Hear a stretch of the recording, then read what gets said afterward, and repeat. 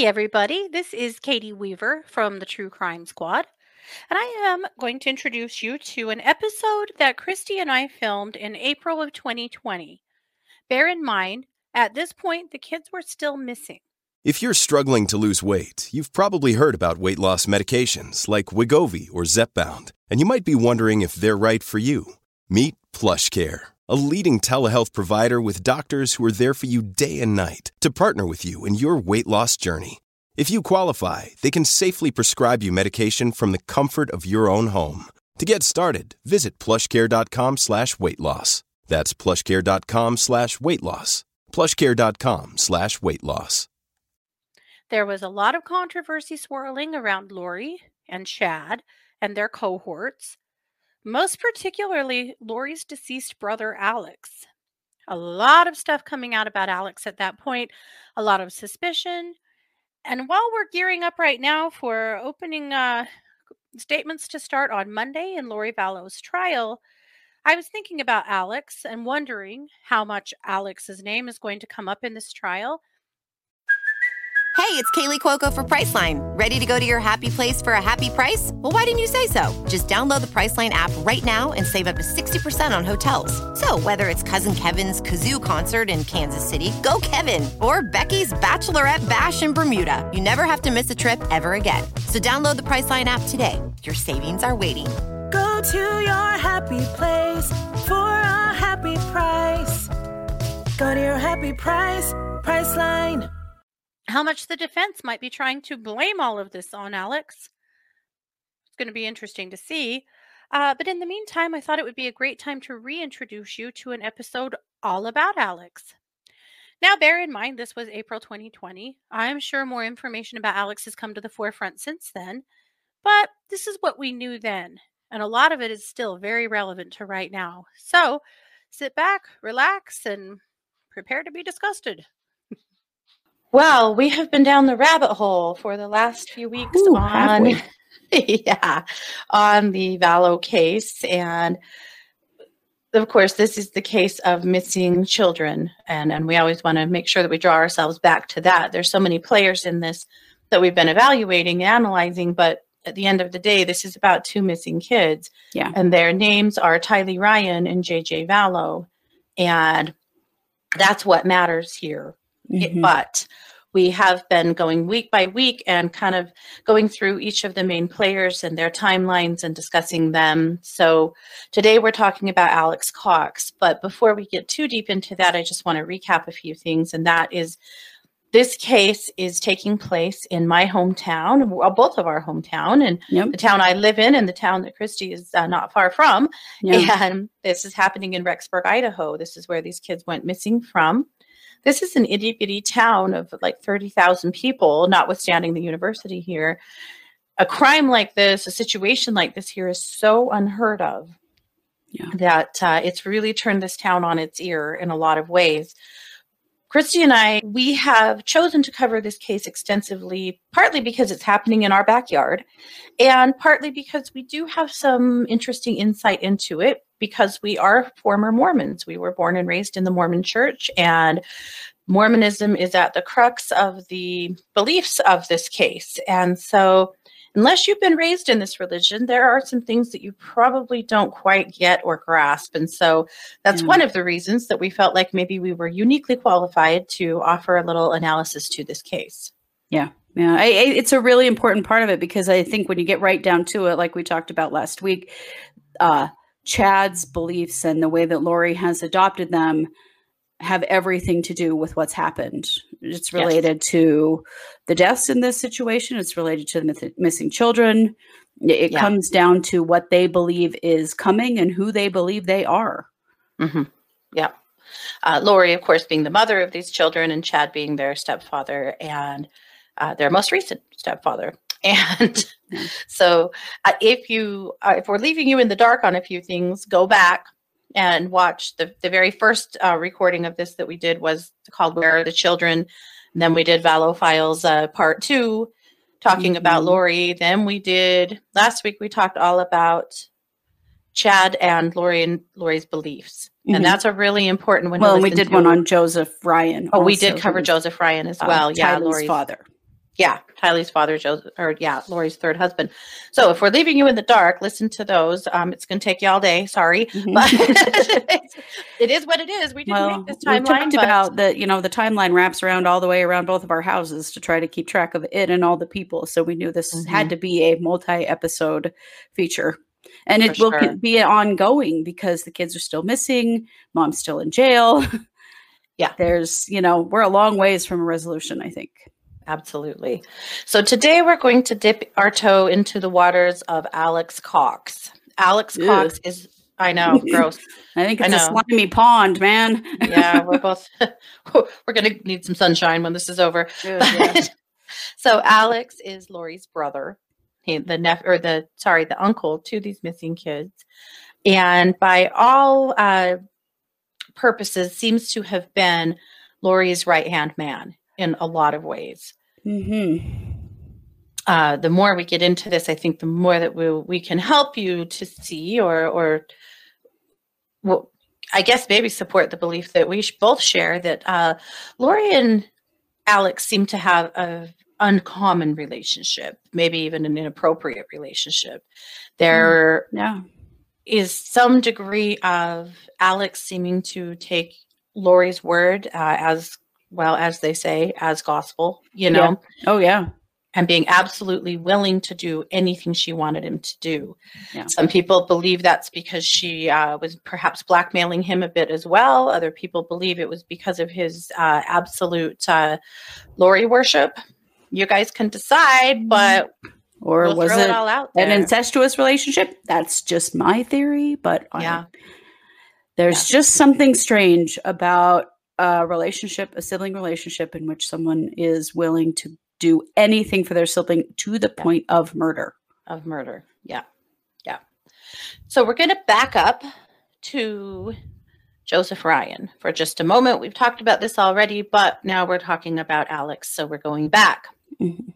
Joseph Ryan was Lori's third husband, and Joseph was assaulted by Alex. Now, Lori and Joseph had a really bitter custody dispute over Tylee that went on for years and years and years and years. And Alex was involved in that. In 2007, on August 5th, Alex was arrested in Austin, Texas for aggravated assault because he stun gunned, or is that the right word? Tased? I think that's the same thing. Something like that, yeah. Yeah, Joseph Ryan. And threatened to kill him.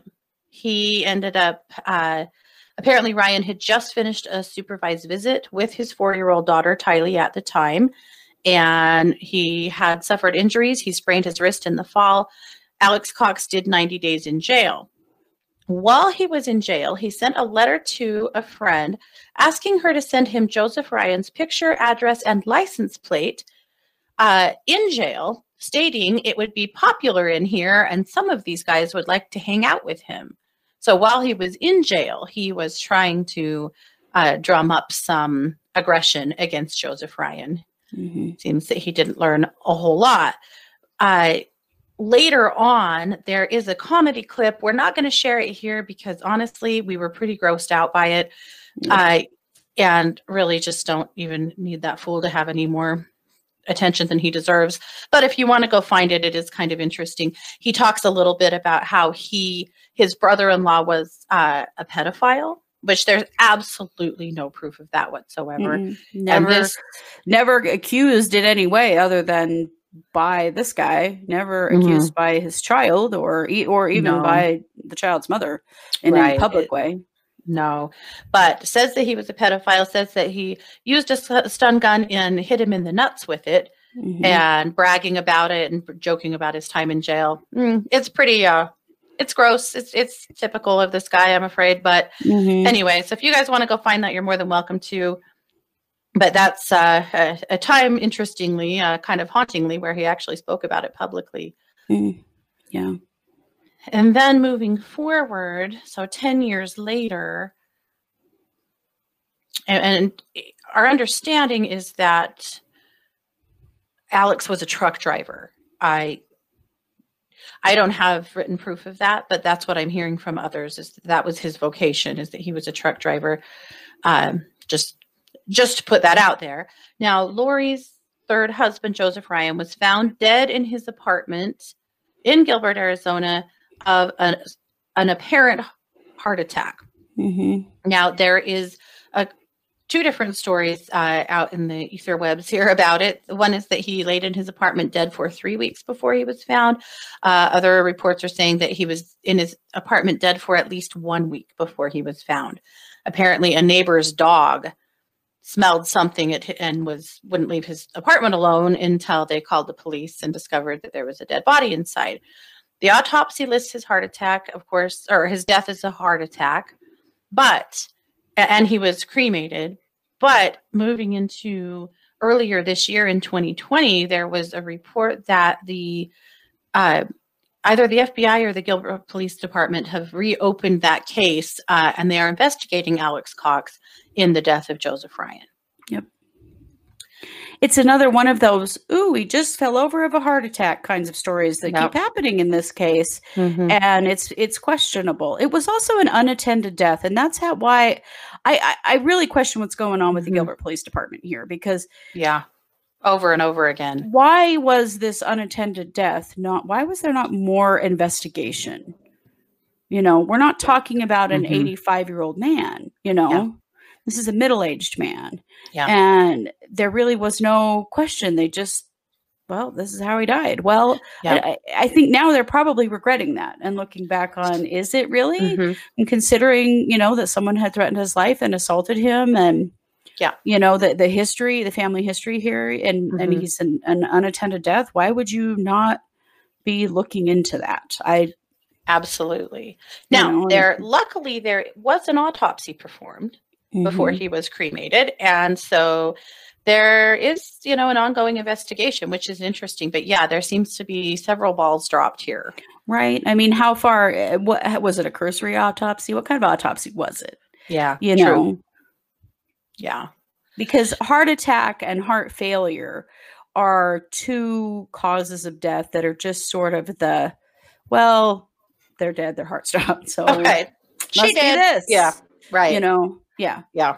And so that I always feel like that's a concern when there wasn't, a medical doctor involved. There wasn't anybody witnessing it, Yeah.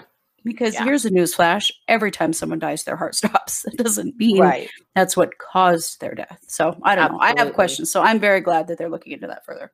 Me too. And very curious to see where that goes. So now we're going to move forward again to 2019. Early 2019, Lori Vallow disappeared from her family, just took off for 58 days. And for part of that time, it is believed that she was staying with Alex Cox. Part of that time, it looks like she was in Hawaii. And part of that time, it looks like she was perhaps in Idaho at a Preparing a People event in Boise. Part of that time, at least, though, she was with Alex. In mid-February 2019, there was a report that neighbors reported that Lori and Alex had a knockdown, drag-out fight in the middle of the street in front of Alex's house. The fight between them was so bad that neighbors were considering calling the police. They told the Daily Mail that she was screaming at him and accusing him of bringing shame to their family or disgrace on their family. After it was over, she left the house and didn't come back. That looks like it may have been when she finally showed back up at her to her residence with her family that she had slipped away from. So at any rate, pretty interesting stuff. Her car was at his house for an extended period, though, and there were many attempts there to serve her with some of the papers that Charles Vallow had filed, including a restraining order. And there were orders there for her to have a psychological evaluation. She was never served because they could never find her, being sheltered, obviously, there by her brother. So that happened. Now, moving forward to one of the most notable events here, and that is on the 11th of July. This is when Charles Vallow was shot and killed by Alex Cox. Charles Vallow, of course, Lori Vallow's fourth husband and the father of JJ, the younger missing child. So the shooting occurred around 8:30 a.m. Cox did claim self-defense. He claimed that Charles Vallow hit him in the head with a bat. We're going to hit the pause button on ourselves right now because I'm going to play for you the 911 call. It's about 7 minutes long. It is well worth the listen. So we're going to step away for just a moment here so you guys can listen to the 911 call, and then we'll be back to analyze that. 911, where is your emergency? It's at 5531 South Four Peaks. I think it's Four Peaks Lane. I'm not sure. I'm sorry, you say you don't know the direction? I don't know the street name, if it's a lane or court. It's 5531 East, though? Yeah, or South? South Four Peaks. 5531 South Four Peaks in Chandler. Is that right? Yes. You need police or paramedics? Both. I mean, police and an ambulance. What's the emergency there? I got in a fight with my brother-in-law and I shot him in self-defense. Okay, let me get the medics on the phone. And is he hurt or is he alive or? Yeah, there's blood. He's not moving.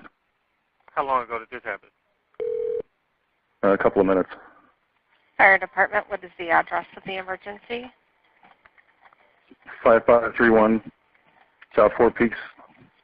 And is that a house in Chandler? Yes. And your phone number, please? 480-351-9120. And just repeat the address to confirm it. 5531 South Four Peaks. And what is the emergency? I shot my brother-in-law. Okay, what part of his body is injured? In the chest. I'm sorry, where? In the chest. Okay, is he awake and responsive or unconscious? Unconscious. Okay, is he breathing? I can't tell. Okay, are you willing to go over to him and check? Sure. Okay, do you just let me know if you see his chest going up and down? How old is he? It's not moving. He's 60. Okay, and are you wanting to start CPR? No, I don't know how to do that. I can walk you through it. Okay. And what I want you to do is you're going to put one hand in the center of his chest. Yeah. The other hand's going to go right on top of it. Okay. You're going to interlock your fingers, keeping your arms straight, and you're going to press down hard and fast into his chest. You're going to go 2 inches down and fairly quickly. 1, 2, 3, 4, 5, 6, 7, 8, 9, 10, making sure his chest goes up between each compression. Where's the gun now? It's in the other room. Okay. PD, we're going to stage for you. Okay, thank you. Okay, just keep going with those compressions. PD, did you have any other questions? Yes, what's your name, sir? My name is Alex. Last name is Cox, C-O-X. And where are you in the house now? In the living room. And where is the gun? It's in a bedroom.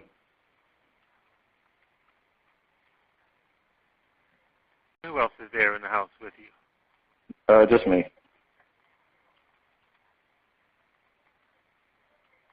What gun is it? Was it a... It's my gun. It's a .45. A pistol? .45 caliber pistol? Yeah. Yeah.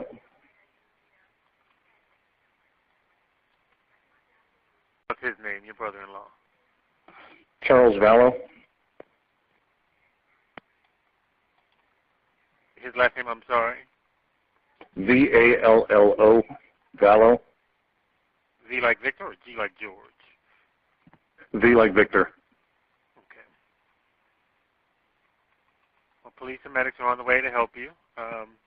Thank you. Are you still doing, chest compressions with him? Yes. Okay, just keep pushing down hard and fast in the center of his chest.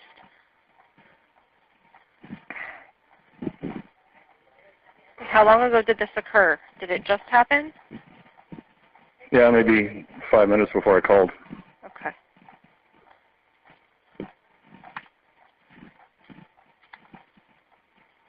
Just make sure you're still pressing down at least 2 inches into his chest, and it comes up with each compression. 1, 2, 3, 4, 5, 6, 7, 8, 9, 10. 1, 2, 3, 4, 5, 6, 7, 8, 9, 10.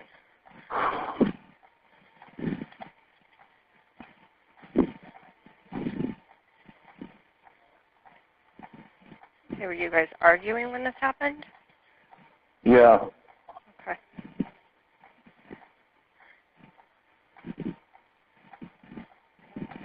And you said there's nobody else there, just you and him, correct? Correct. Okay.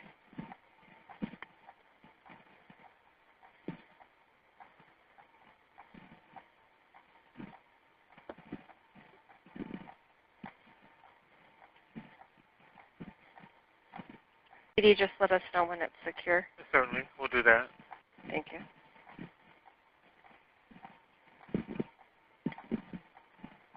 And was he armed also, or just you, or what happened there? Yeah, he came at me with a bat.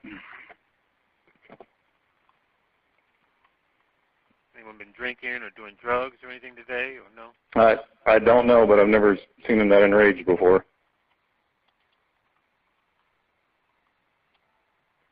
Does he live there with you, or where does he live? No, he lives in Houston.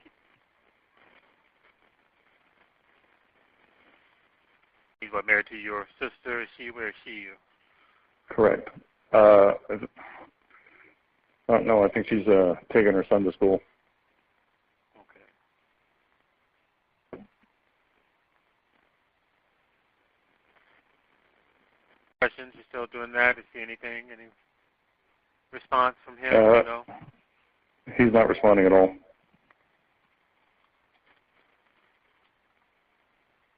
Some officers should be there. Let me know when they get inside to you. Is the front door open? Yeah. It's unlocked. Okay. Can you come out, walk outside with your hands empty? Sure. Are you able to do that with your hands Sure. up and empty? Yeah. Yeah. Your front door, right? Yeah.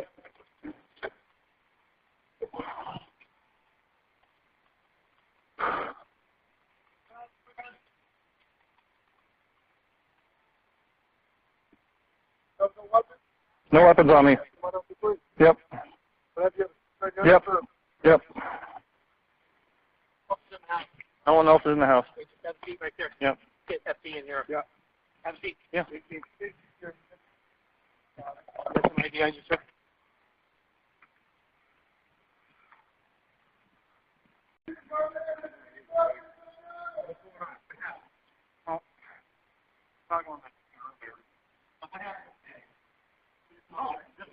You came at me with a bat? Okay, so there you have it, right out of his mouth. Having lots of thoughts and lots of feels after that. Yeah, holy. I mean, it is graphic, the whole thing is graphic. There's also a body cam. There's body cam footage from the police officer. We're not going to show that here, but I highly recommend that you guys go and find it and watch it if you have the stomach for it. Yeah, if you have the stomach, it's a lot. It's very graphic. It shows the body. It shows blood. It's if those things you're sensitive, don't watch them. But But let's talk about the 911 call. First of all, thoughts and feelings. What have you got? Well, first of all, if I had just shot someone in self-defense because I thought they were going to kill me, I think I might have a little more emotion than this dude did. He was so calm and nonchalant about the whole thing. That was so weird. And you could tell it was weird in the 911 operator and the fire department operator that he spoke to. You could sort of hear in their voices. They were like, well, when did this happen? Well, what happened? Why did you shoot him? And you could tell they were like, Jesus, this guy is not upset at all. Don't you think if you just shot and killed someone in your family, that you might be a little upset? Yeah. Freaked out? Something? Yeah, something. Yeah.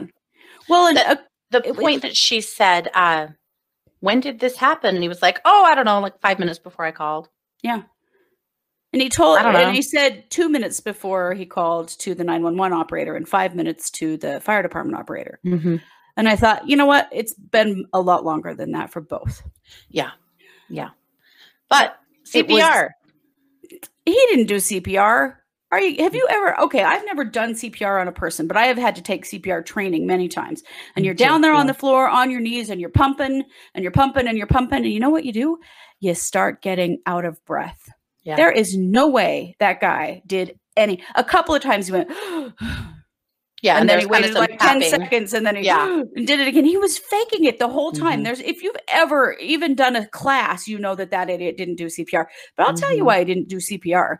I fully believe, and this is just me, my psychic self, he waited until he was damn sure he was dead before he called 911. Absolutely. He knew.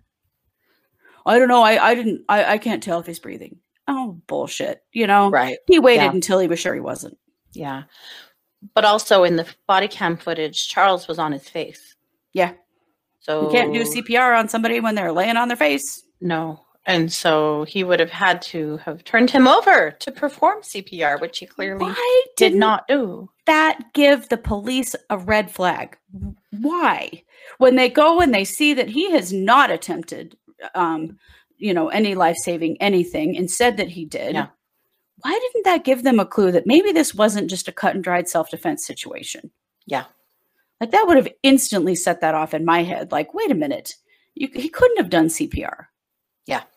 Like if you were really just trying to defend yourself and not intentionally murdering someone, you would think that you would try to save their life. Yeah. Yeah. One would think. Yeah. A couple of other things I thought were weird that he was just kind of trying to be obstinate is that he couldn't remember the exact address. Is it lane or road or whatever? Bullshit. He knew. Right. He absolutely knew. And then he spelled Charles' last name wrong. He said Vallo. Yeah. He's standing in this man's house, number one. Number two, that's his sister's last name because she's married to him. And he doesn't know how to spell his name. Yeah. What was that? That was just, please. More redirects. Yeah. Yeah. Just more redirects. Like, I don't know if he said stuff like that to try to sound like he was stressed because he did not sound stressed at all. No, nothing in that indicated to me that he was sorry he had done what he'd done or he was upset or he was scared. Don't you think you might be scared you were about to go to prison for murdering someone? Right. Well, at the very beginning, I shot my brother-in-law. It was self-defense. The way he said that. What the? Yeah. Don't worry about it, guys. It was self-defense. No big deal. There's that guy here, but. Yeah. Oh, is he still breathing? I don't know. I haven't really looked. What? Yeah. But that was a cut and dried self-defense. Police, sure. Yep. No, it wasn't. Oh my God. Silver platter. Yeah. Just so strange. The emotional reaction, the or lack of emotional reaction, just no way. Yeah. Really, really strange. And I thought that listening, and I listened through the 911 call a few times, I was chilled to the bone by it, honestly. This person had such a lack of conscience. Yeah, nothing obvious. This seemed to be, to me at least, such a planned situation. One thing that always has stuck out to me is that he says that Charles hit him in the head with a bat. Oh, that injury was never treated. It was never addressed. Charles played high school, college, and semi-pro baseball in his younger years. Yeah. Have you guys ever been hit with a bat? Yeah. I have on accident in coaching kids before. And it hurts like hell. And I'm talking about kids. Yeah. Charles was a big man and had, semi-pro baseball skills. If he had truly and purposefully hit Alex in the head with a bat, he would have been the one making the 911 call. Right. That Absolutely. made no sense to me at all. No. None at all. And the fact that there was really no follow-up on Alex's injury, just so weird. Again, it was just like they so easily accepted this story. Right.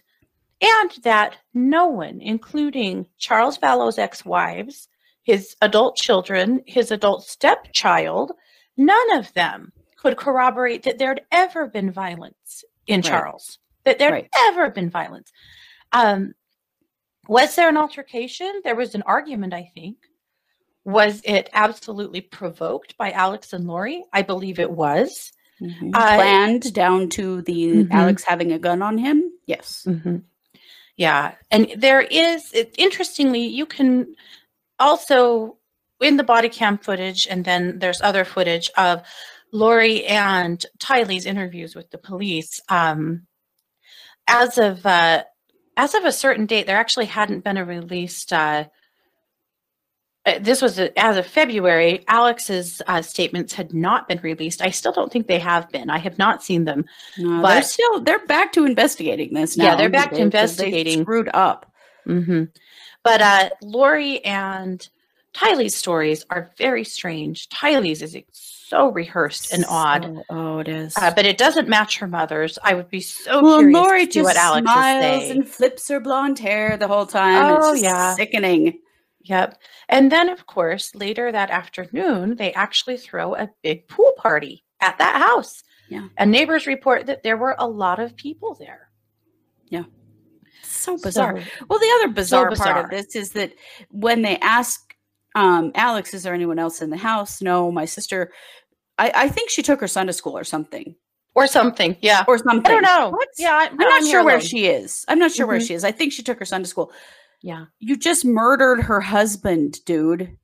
And she just got in the car and took her kid to school. I mean, it's just, I mean, I'm sorry, but I think Barney Fife should have been able to see through this if you are old enough to know who the hell I'm talking about. let alone, I don't know. I've got questions about the Chandler police. Yeah. But I also have questions about some of the other police in this situation. Yeah, no. Yeah. No, he is not. But it just, it blows me away. Like, this story it's so bizarre. Like, was this just the easiest thing to accept at the time? That then it was easy? Did they just have bigger fish to fry than a domestic dispute and they just let it go? Unfortunately, it just seems like clear back to, the divorce and custody case with Joseph Ryan. Up to this point, it seems like so many balls have been dropped. And had they not been, maybe we wouldn't have 2 missing kids on our hands at this point. Right. And I know that a lot of the police are, these things are being investigated now and they're looking into it now, but I agree. Yeah. Why did all of this fly under the radar for so long? Yeah. Multiple states, I'm sure, is a part of it. Multiple jurisdictions. That's for sure. And this cute little white blonde lady that just seems to find a way to sweet talk herself out of everything. It's a part of it. Yeah. Her manipulation skills are off the charts. Well, yes, but also the ability for people in authority to fall for it also makes me want to vomit. That is so aggravating to me that she, has basically used her privilege to get away with all this shit till now. Absolutely.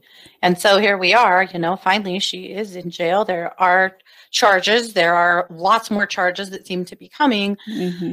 But we'll get back to Alex for now, and we'll continue on this track, I'm sure, lots of times. Yeah. All right. So there were never any charges filed. We go through Charles's, charges. There, all of the things that happened with Charles that we already had reported that, so we won't keep going here, but we'll keep going on.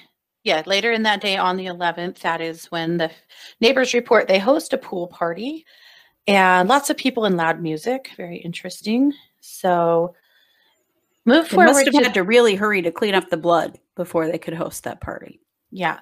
Now move forward to the 28th of August in Rexburg, Idaho. The townhome that Alex Cox was purchasing was taken off the market. It's believed then that was when he purchased it. So eventually, Lori and Alex and Melanie Boudreau all purchased or rented townhomes in the same complex in Rexburg. They were all neighbors for a short time. Just a mile or two from you. Yes. Yep. Not very far from me at all. And so that was on the 28th of August that his apartment came off of the market, interestingly, or townhome. They were actually townhomes. But, and just a note, on the 2nd of December is when that apartment was listed for rent, or that townhome. I'm seeing it listed as apartment. They're actually townhomes. I guess it doesn't matter. Yeah. But anyway, it was listed for rent on the 2nd of December. Looks like the rent was reduced on the 3rd of January, shortly after the case went public, and it was sold on the 10th of February. So it did sit empty for a while. So why did Alex move to Rexburg? Well, I mean, to be closer to Lori is the only, great explanation, except for that I do feel like they were trying to get out of Arizona. Mm-hmm. They got away with something. And I do feel like they were trying to get out of Arizona, and Lori was coming here because she was following Chad. So, of course, her other little followers came too. Yes. This also goes along, though, with the beliefs that they were gathering. She was a god or goddess that was in charge of gathering the 144,000 together to be prepared for Christ's second coming in July 2020. Those are a part of Lori's belief system. Apparently, they needed to be here in Idaho to do so. So those are just some dates that are of interest. And so at some point there, after the end of August, Alex did move here to Rexburg and live in a townhome here. On the 8th of September, 2019, that is the last day that Tylee Ryan is seen alive. There are pictures of her and her mother and Alex and JJ in Yellowstone Park.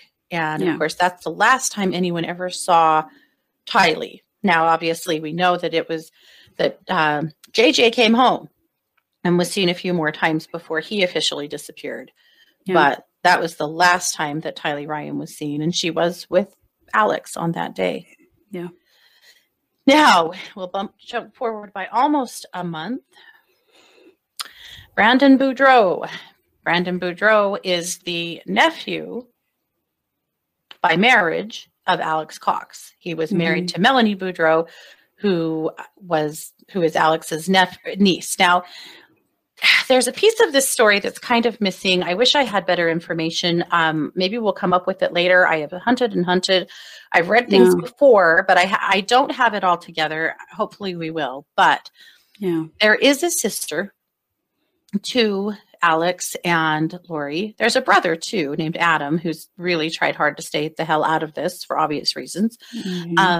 But Alex and Lori had a sister. That sister died quite a few years ago, supposedly, or according to reports, by complications of type 1 diabetes. That is Melanie Boudreau's mother. There have been some scuttlebutt that when she died, that Alex ended up in trouble because he was using her credit cards at the point of and after her death was using her credit cards. So, again, I don't have proof of that at this time. I will continue to try to gather that. But that's one of the things that has been said that, maybe another peek into the character of Alex. I'm not saying that Alex killed his sister. I'm not making any, assertion. I don't know that.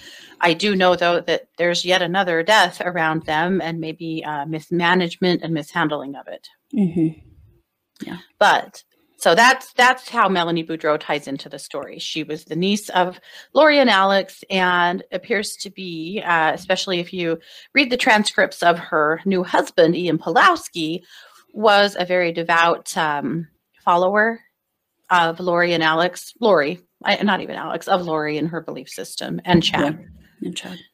So, back in Arizona, on the 2nd of October, Brandon Boudreau, this is the soon-to-be ex-wife, or ex-husband, of Melanie, was shot outside of his home in Gilbert, Arizona, around 9:30 a.m. The shooter was driving what has been now identified as Tylee Ryan's 2018 Jeep Wrangler. It was owned by Charles, who then I guess was owned by Lori. It's registered in Charles Vallow's name. It had Texas plates, and Boudreau and his private investigator did identify Alex Cox as the shooter. He did not kill him. He missed him by inches, shot out the window of his Tesla, and he managed to get himself and his children to safety because at that point it occurred to him or appeared to him that perhaps he wasn't safe after being shot at and after seeing what happened to Charles. He managed to become safe, get him and his children safe. And, I think that had he not taken some steps to assure their safety, it really makes me wonder. Yeah. If he was next on the list. Well, he was, obviously. This isn't the only failed attempt on one of the people in this situation who did die, because it was a failed attempt on Tammy Daybell as well. Yes. Yes, there's a failed attempt on Tammy Daybell. Now, there's some interesting information about that, at this time, about a storage unit that Lori had acquired in Rexburg. And the tapes from the security tapes from the storage unit show on one day Chad and Lori coming into the storage unit, working together to carry in what looks like a spare tire and the seat out of a Jeep, or presumably so. And that was the day, or I believe the day before, Brandon Boudreaux was shot at. The day after Brandon was shot at, there is footage of Lori and Alex coming back to get it, taking the seat and the tire out of the storage unit, putting it presumably back in the Jeep. Yeah. So who was driving the Jeep? Because it seems as though, and this is what Brandon Boudreaux and his attorneys are saying, is that Alex was in the back of the Jeep shooting out the back window. So who was driving the Jeep? Yeah. It wasn't Lori, because she was she was shown, in footage in Rexburg. It doesn't appear to be Chad. He was also in Rexburg. So that is always of interest to me, that somebody was driving that Jeep. There have been allegations that it was Tylee that was driving that Jeep. Yes, but this was in October. I know. So we don't know. No one knows. But that is one. Yeah. That is one of the stories out there. But it doesn't line up with her. No one seeing her. But that was one. Now, obviously, we know that Alex has been to jail. He's been into trouble. It's not a stretch for me to think that Alex has friends in low places. That for sure. Maybe it wasn't that big of a stretch to think that he had somebody that would drive the Jeep, no problemo, or that it was someone else involved in this case. Could it have been Melanie? She says no. She claims that she has no idea it happened, but somebody does. So that's all those are points of interest at any rate. A little right around that time as well, Melanie Boudreaux showed up in Utah at her in-laws' house trying to get her children back. She claimed that she had legal papers giving her the rights to take them. The police disagreed with that. They arrested her and took her to jail, where guess who comes and bails her out? Uncle Alex. Yeah. So, boy was getting around. I have lots of questions right now about that, because where was the money coming from? I mean, between the three of them, they either or purchased 3 townhomes or rented them. They were all moving to Rexburg. It doesn't appear that any of them were working. No. And Alex was all over the place. Yeah. Where was the money coming from? Yeah. I think that's a big question that has not been answered yet in this case, because there seems to be a lot of money. Yeah. That seems to have no source. Yeah.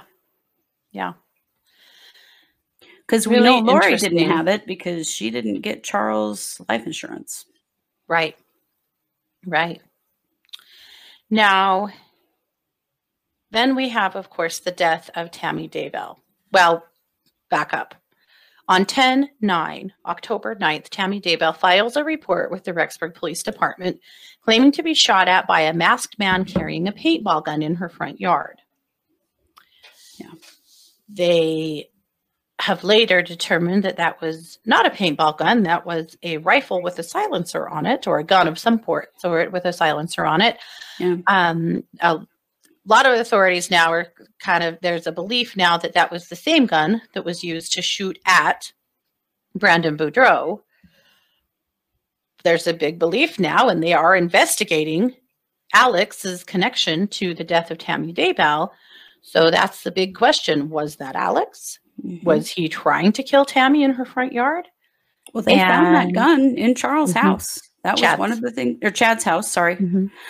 Yes, in Chad's house, when they did, when they went in and searched Charles' house, they found that gun. That's why they know what it is. Yep.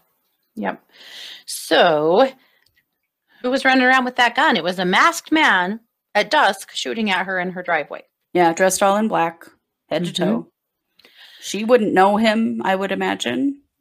Yeah. Maybe she would. I don't know. I mean, obviously there's been some affiliation here. I'm guessing between probably those two families, not, but so my psychic sense on that is that, yeah, that was yet another failed attempt. I do believe that absolutely was Alex, and that was the plan right there, to shoot her where she stood in her driveway. Gun jammed. Gun jammed. I'm going to say right now that I believe that it's my personal belief, spidey senses here, that Alex was a bit low IQ. I don't think he was very smart. I feel like he made a lot of mistakes. I feel like he was just, following the marching orders of his sister. Didn't think for himself much at all. Very impulsive also, just very impulsive. Yeah, and easy to manipulate. Doesn't seem like Lori had a hard time getting him to do what she wanted him to do. No, not at all. He seemed to be willing to do whatever she wanted. I do also, and again, this is entirely my own sense, and so don't ask for proof. I don't have it. I suspect that Alex had some of his own vices. I suspect that he had sex addiction. I suspect that he had some issues with not with alcohol, not with drugs, sorry, but maybe with alcohol. These were Mormons, but I don't think that he was nearly as devout in the sense of, marching by the beat of the Mormon drum so much as his sister did. It didn't seem strike to me be that way. In other areas of his life. And in watching his stand-up comedy, it didn't seem to be. But he reeks to me of someone who has some issues with sex addiction and, maybe more. Yeah. I'm gonna validate that. Very familiar with the energy of a problem like that, and it definitely does. It does feel that way to me as well.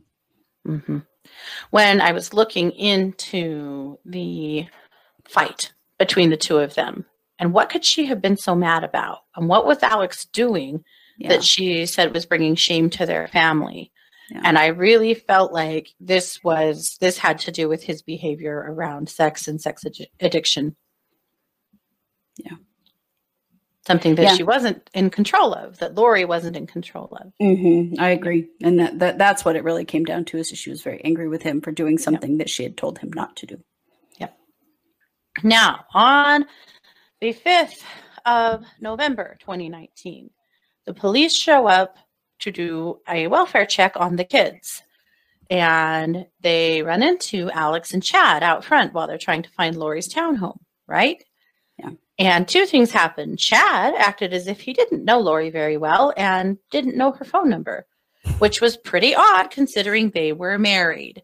But, that was his first misdirect of the police. Alex told the police that JJ was with his grandmother, Kay Woodcock, in Louisiana, which was a strange thing to say considering that it was Grandma Kay in Louisiana who had called for the welfare check. Exactly.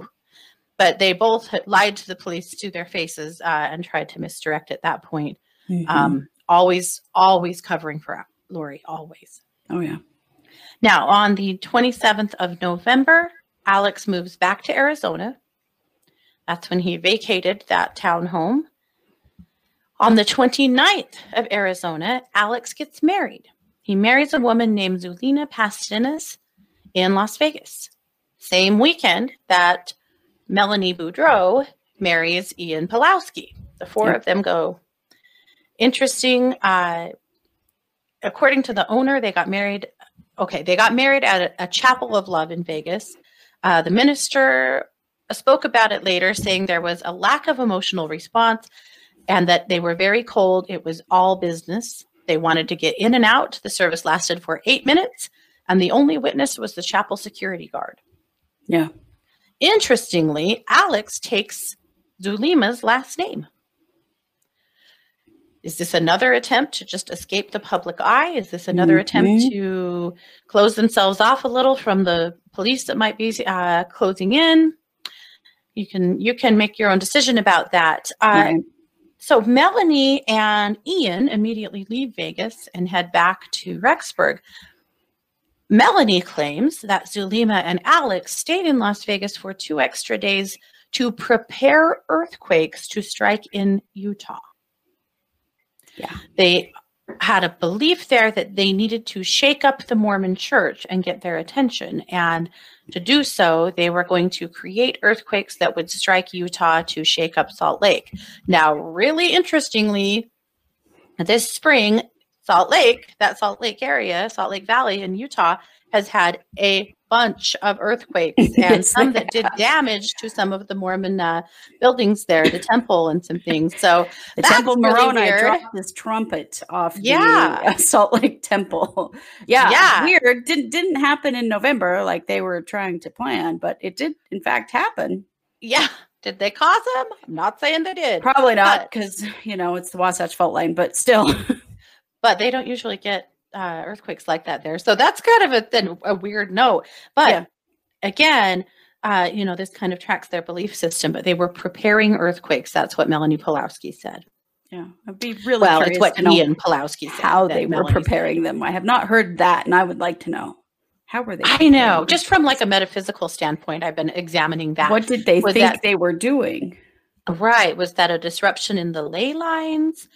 Were they actually like trying to attack the Wasatch Front, like from an energetic place? Sorry, you guys, going way off of the case here for a minute, but from an energetic place, what does that look like? What does that mean? Interesting.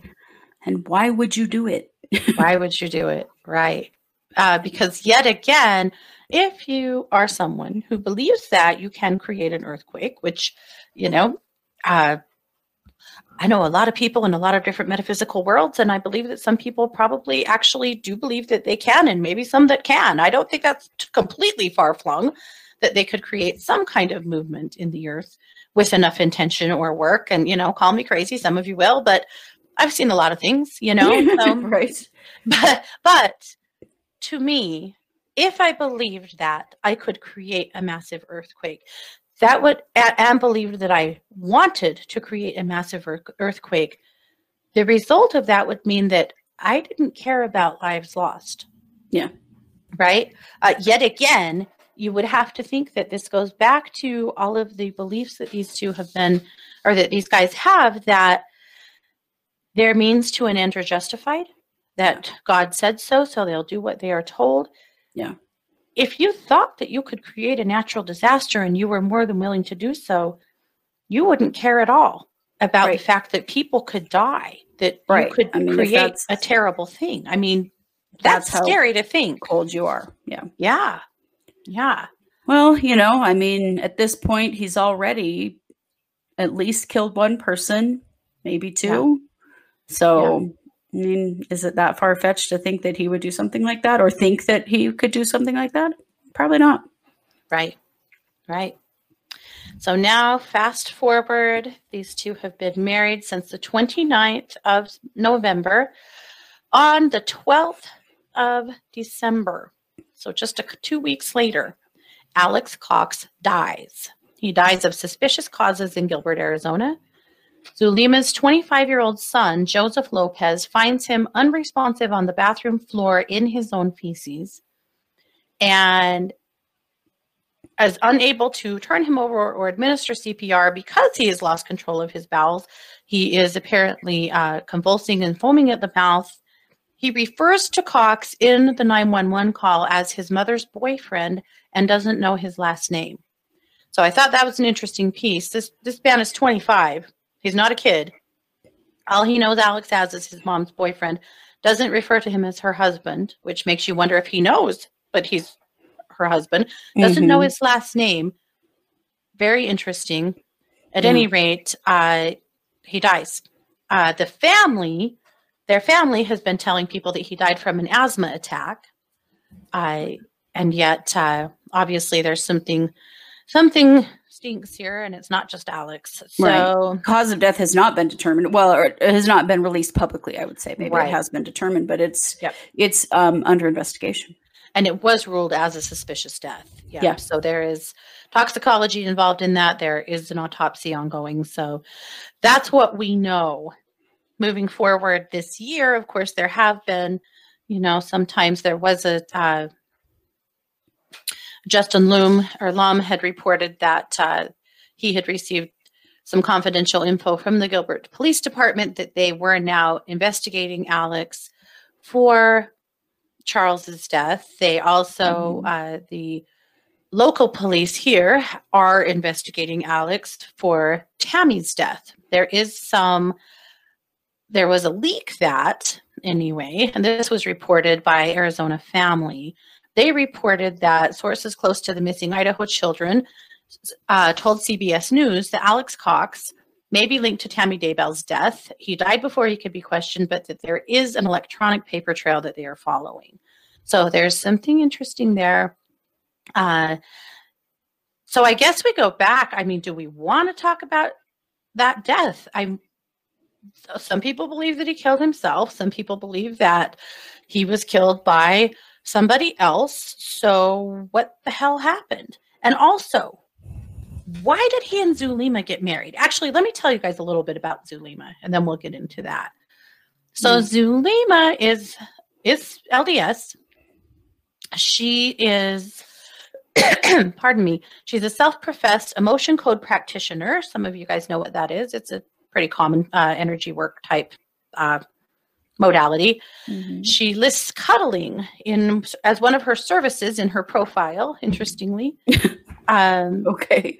Yep. She, of course, did marry Alex. That's about all we know about Zulema. She's been really, really quiet. I suspect she's involved, though, in that same group. Yes.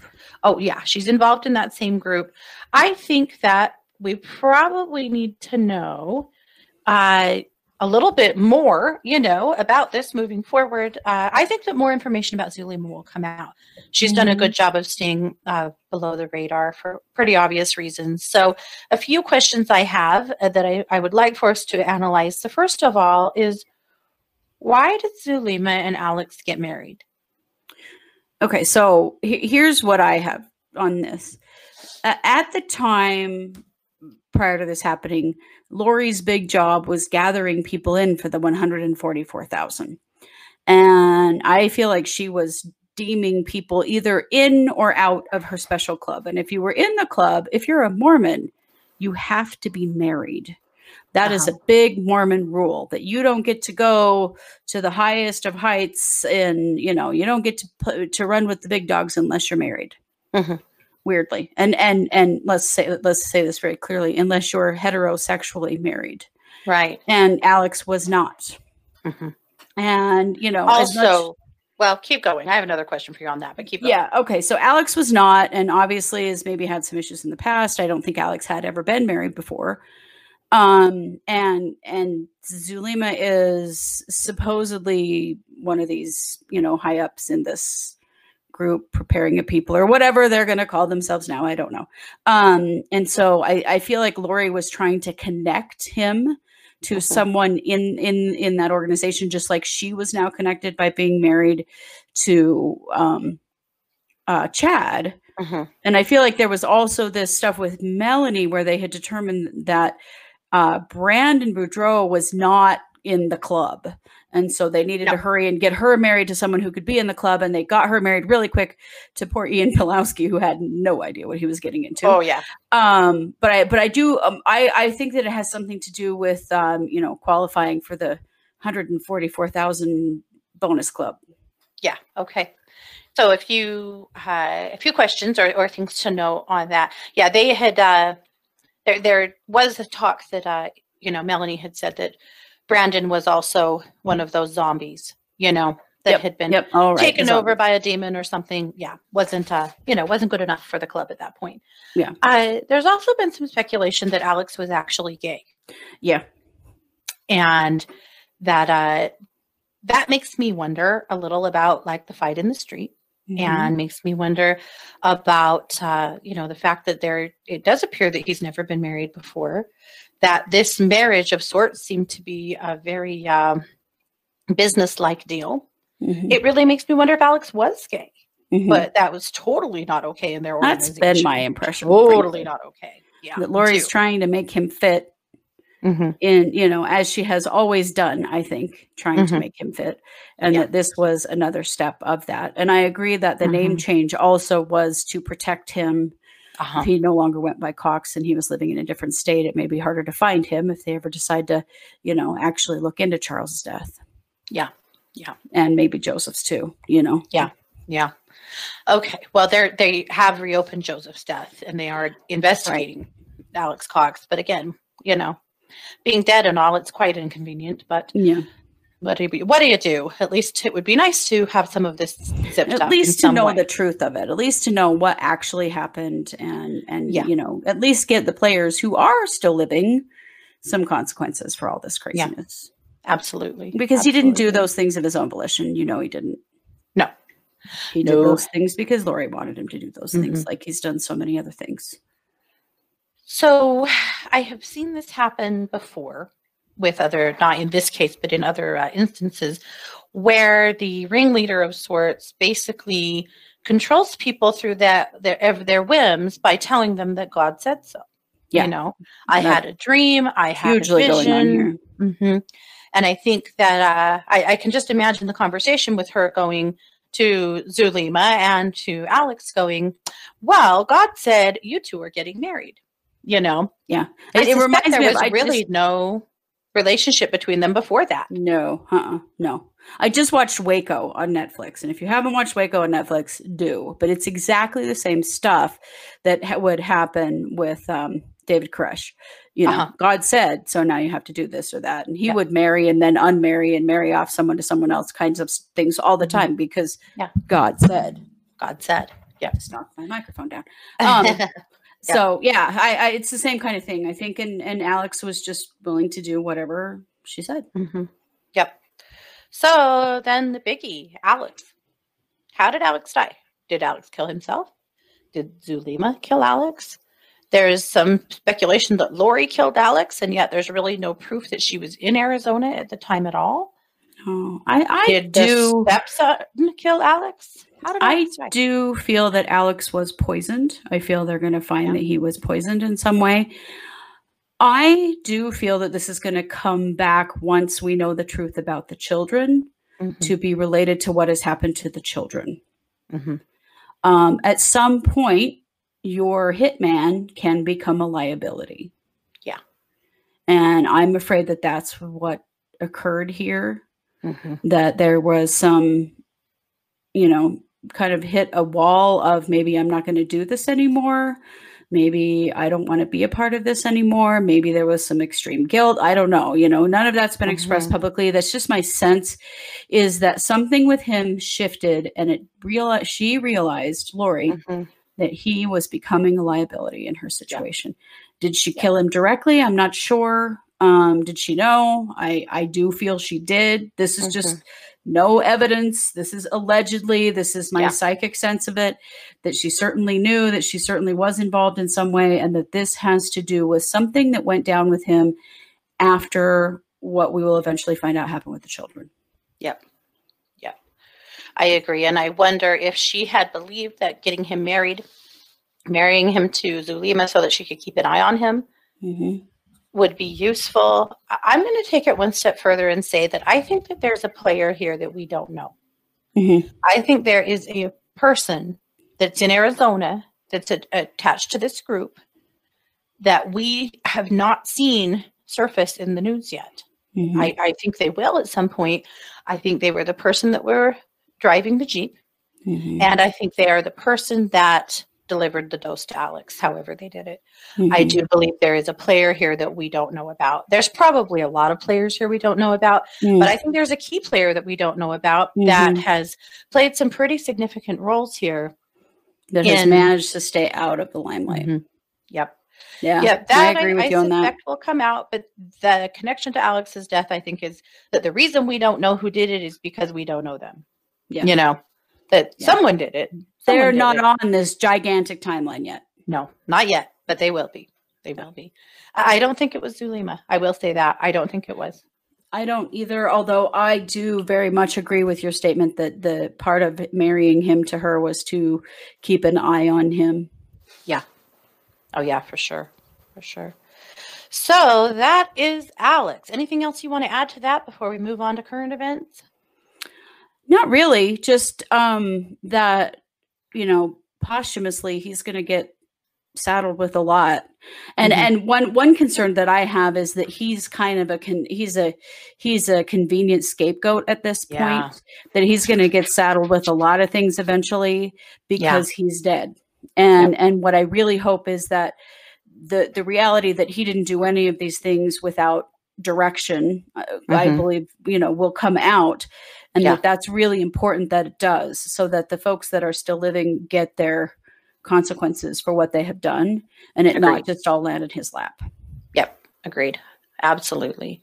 Okay. So, and if you guys have anything you want to add or share or pick apart with this, just throw it at us in the chat room. You know what? There's whatever you want to tell us is absolutely fine. We definitely keep an eye on the comments. I'm calling it the chat room. That's my radio brain. Right. In the comments section, tell us what you think. We want to hear it. I mean, there's just a lot of information overload here, and I think that every thought, feeling is valid, and sometimes you guys have some info that we don't, that I'm always interested to see, so don't hesitate to share with us.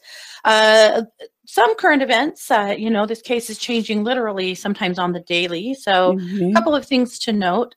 This week, Lori's bail hearing was moved again, so she's supposed to be going to court for the pretrial is supposed to be happening on May 5th and 6th. Will that be moved? I think it's very likely. So what's happened basically is that the Supreme Court has had orders out across the nation to keep the amount of things in the courts at the bare minimum right now because of COVID. And so now twice a bail hearing has been pushed back. The people who support her have been really enraged by that and are continuing to claim that her constitutional rights are being violated. The fact is, she's already had 2 bail hearings. Right. And, the prosecutor has called this an abuse of the courts, that you don't get to constantly reevaluate bail when the judge has spoken. But since there is a new judge on the case from the last time she applied for, asked for a reduced bail, they're asking again. So, it's kind of one of those things that, is she really entitled to another bail hearing? Well, the courts are saying it's not that important to us right now. We're trying to keep everyone here safe from getting COVID, so we're cutting back. So that was of interest. So now the bail hearing is set for next week, the first week in May, which would only be a few days before the pretrial hearing. But I still suspect we'll see the pretrial hearing be moved. But I do too. So those are some of the things happening. The other is that her attorney, Mark Means, filed with the state attorney general's office, and he filed with the Madison County prosecutor's office asking for a boatload of very specific documents and things related to Charles, related to Joseph, related to Alex, related to Chad. In the state's case against, about Tammy Daybell. Yeah, the state's case against Tammy Daybell. No one has even been charged on that case yet. So we've been watching this one with interest because that has been our question. Are they truly required to turn over these things? Turns out, no, they're not. Both offices responded this week to Mark Means objecting to his request, claiming that they are, basically completely irrelevant. No one has been charged, and or they're irrelevant to the case at hand. And so this enormous amount of paperwork that he has requested, he's getting very little of it because he's asking for things that they are not in any way obligated to turn over, and perhaps not even things they have. Remember that Mark Means is not. Yeah, well, remember that Mark Means is not a criminal law attorney. And, lots of lawyers are kind of watching this with a little snicker going, bro doesn't know what he's doing. And he's proving it over and over again. That worries me only that I would never want it to be deemed that Lori didn't have appropriate counsel, except for that she's the one that hired them. So I think it would be okay. The other thing that came out, though, was a witness list, a potential witness list of witnesses that could be called in Lori's current charges. Now, Lori's current charges are 2 counts of Oh, help me. Child abandonment. Thank you.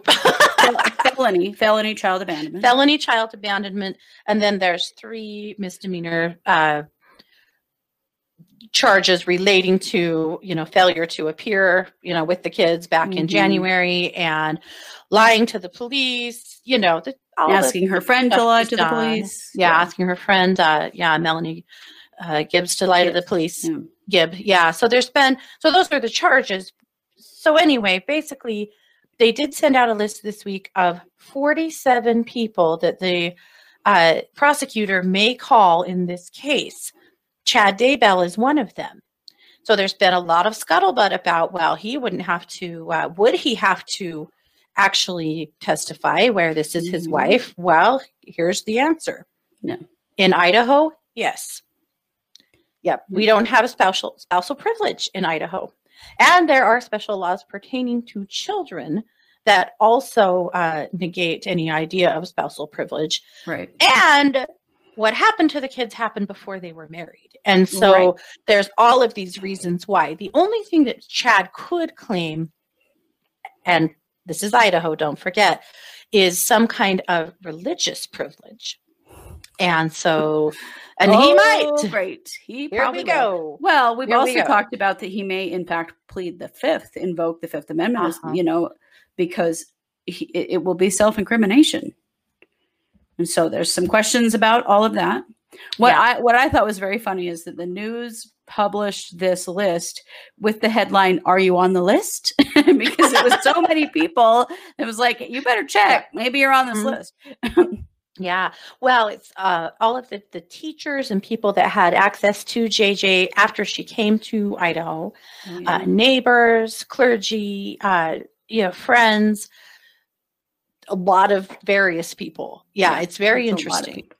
A lot of people, including some members of Chad's family. Yeah. Because, Chad's parents had reported that Lori told them that she was an empty nester. Yeah. Another person here in Rexburg that she had told that Tylee died a year ago when she had moved to Rexburg. Her daughter had died a year beforehand. And lots of other people, that their lies piled up and they're coming out in so many interesting ways. But anyhow, the witness list was pretty fascinating. Yeah.